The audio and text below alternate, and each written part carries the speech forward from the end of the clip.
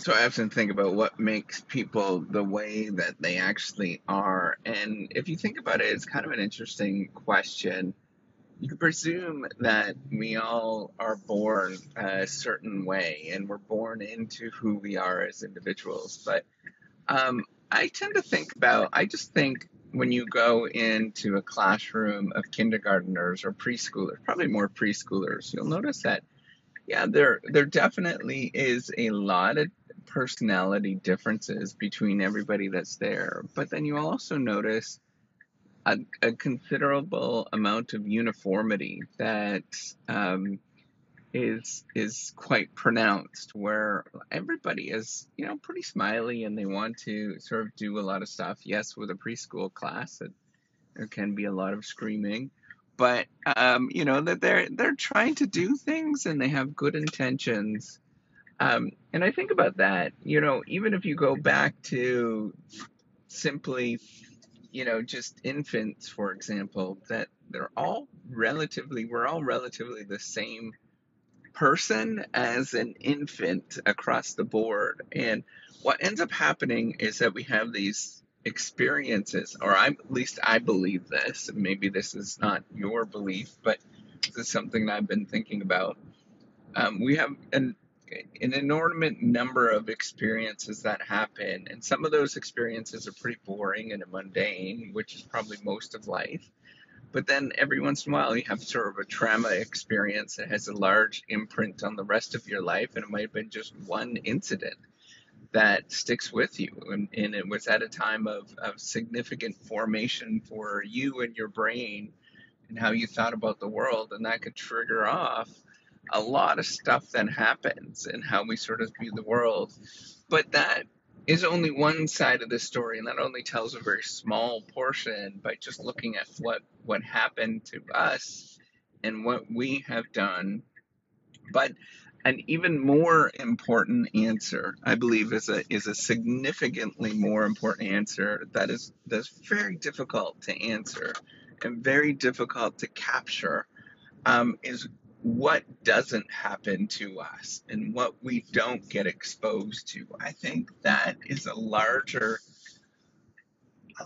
piece of the puzzle if you start thinking about why people end up certain ways, is that many people that do quite well in life have exposure to different opportunities, and those opportunities are not what you're thinking about. At least this is not what I'm thinking about. You might be thinking that yeah, it's money, it's fancy cars and things like that, but it's not. It's being part of a supportive family, and even that is not necessarily everything, right? Just being a supportive family is not everything, but it's also being part of a family that sort of incrementally gets you to go and become a stronger person, and sort of believes in that you can grow as an individual. It's not just about being part of a strong family culture, but it's also recognizing that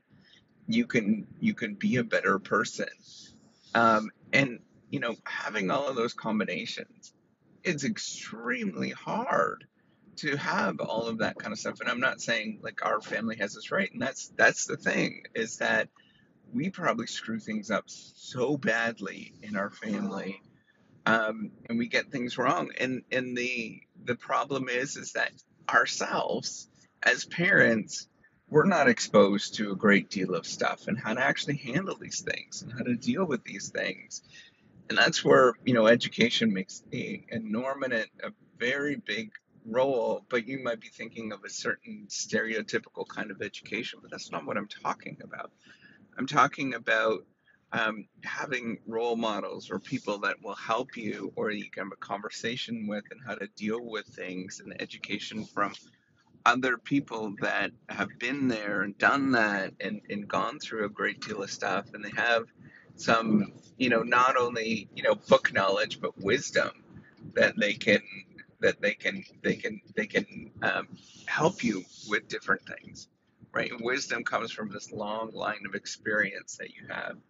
So all of these things, if you could see, um, to say why somebody ends up the way that they actually are is a very difficult thing to tackle and to understand, because it's not only about what happens to you, but what doesn't happen to you. I think about the number of people that grow up and I did not grow up in a wealthy family. So I see the very stark differences between what was offered to me as a kid, and my parents were amazing with what they actually had, and we did well with what we actually had, but the amount of experiences that my kids get compared to what I get is completely different.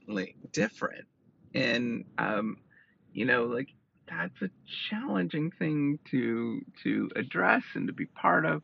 And even still, they might not be getting the right everything, right? They might be missing some really important things that really change their world.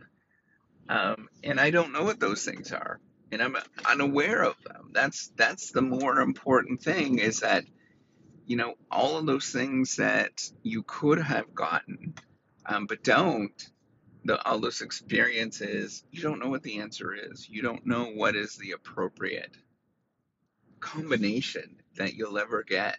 And, frankly, science doesn't even know what that right combination is. We can't even answer those things because it's a real time thing, it's a socially constructed thing. I don't think that there is a truth out there of what is the appropriate way and the right way to do things, because that truth greatly changes over time. Um, but I do know that our experiences matter, and it probably matters more is what our experience or not, what we actually don't get and what we don't get access to is such an important part of why we end up the way that we actually are. All right, take care and have a wonderful day.